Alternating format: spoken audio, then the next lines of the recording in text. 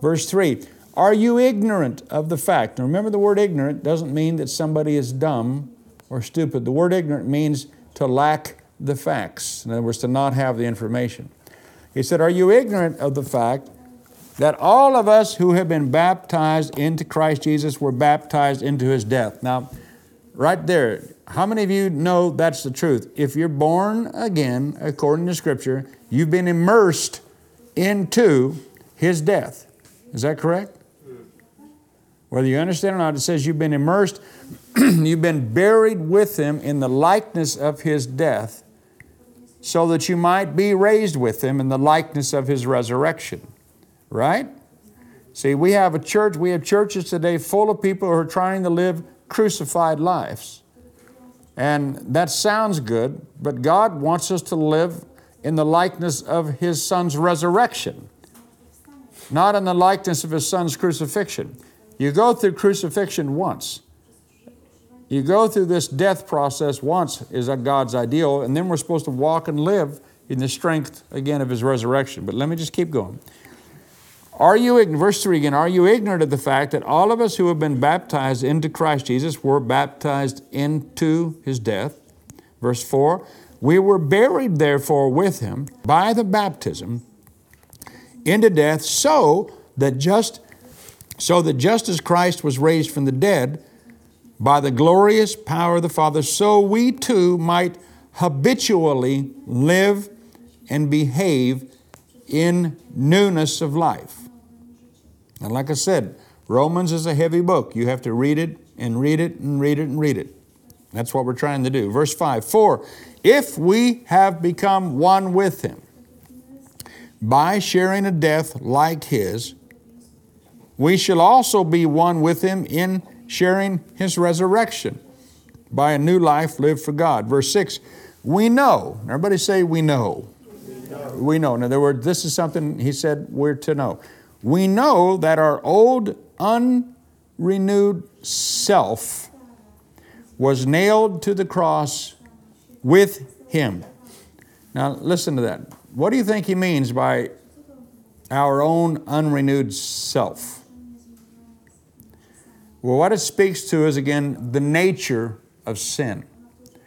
The sin principle, the sin nature, the fallen nature of man, or what other Bible colleges they'll call the Adamic nature after Adam. In other words, he said that old Adamic nature, the sin nature, that sin principle that was in your spirit, that you were one with by virtue of Adam's fall that Romans 5 talks about. He said Jesus Christ took that nature, that sin nature, and when He was nailed to the cross, that nature was nailed to the cross with Him. In other words, this one man's obedience paid the price for the sin nature that's in every single one of fallen man to be taken out of the way. That's what it says in Colossians about how all of this was taken out of the way. We know that our old unrenewed self was nailed to the cross with Him in order. Now, in other words, for a reason. What's the reason? What was the reason that He dealt with the sin nature? We know that our old unrenewed self was nailed to the cross with Him in order that our body, which is the instrument of sin, might be made ineffective and inactive for evil, that we might no longer be the slaves of sin. Now, words that helped me a lot when I first studied this is you'll see the word instruments. It's in the King James as well. How many of you know that an instrument, like when you go to church services and there's a guitar, there's a piano, there's instruments. Think about it. The instrument in itself has no power to make music, does it? Does it? Somebody has to play it, right? Right?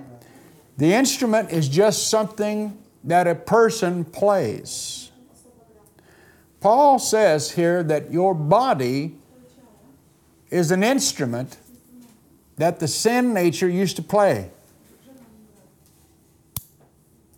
You hear that? The sin nature would take your body, your physical flesh and blood body, and through years and years of training, it trained your body how to play its own music. You have to, and if you can just catch that, your body is an instrument, and it was the instrument of this sin nature. Okay, now just stay with me here, because you've got to hear this. See, your body, remember, is not you. Right? Do you hear me? I know I talk to this in a lot of different courses, but it's something that I'll talk about in every course if I want to, because it's important. Your body is not you. The real you is your spirit. But your spirit lives in that body. And you're not to derive your identity from your body, but from your spirit. This body is just a hunk of flesh that has a mind of its own until you tell it to have another mind. Now I've got to keep reading here. But let me read verse 6 again. We know that our old, and remember, Paul is trying to communicate something here to the church at Rome, to new believers, to believers. He's trying to tell them what has happened in the past tense. Not what's going to happen, what happened when Jesus Christ went to that cross. The mystery of godliness, God in us, Christ in us, the hope of glory. We know that our old unrenewed self was nailed to the cross with Him for this reason, in order that our body, which has been the instrument of sin, might be made ineffective for evil. In other words, so that something can happen to break the power that always used the body as an instrument of sin, that we might no longer be the slaves of sin. Verse 7, and the word slave, see, we were a slave. We were a slave. We were a slave to sin. That sin nature in us, the Adamic nature in us, it just, of course, it wanted to sin. It would hunt for ways to do things that were anti the things of God. That's part of the nature of fallen man. And to a degree, it's like not their fault. They are of their father, the devil. It's a hard thing to believe, isn't it, to comprehend that every single person out there who's not born again actually has Satan as their father. I don't care how good they are in the natural. They've got the fallen nature on the inside of them. So that's why when they do silly things, they don't think it's silly. They just think, well, that's what everybody does. No, that's what every fallen nature type people do, but not us.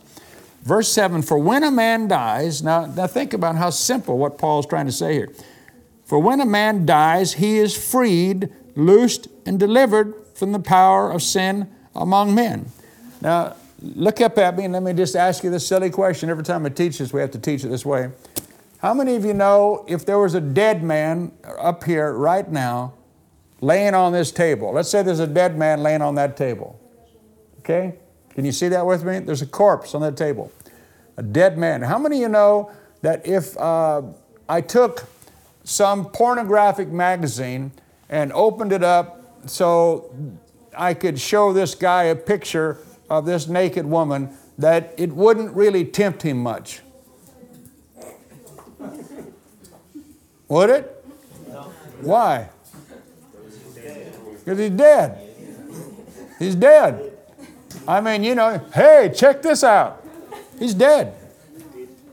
You can offer him, all kinds of poison or drugs. Hey, look at these drugs. You want to get loaded? Let's get loaded. Look at, he's a dead man. If he's a dead man, he's not going to be tempted, is he?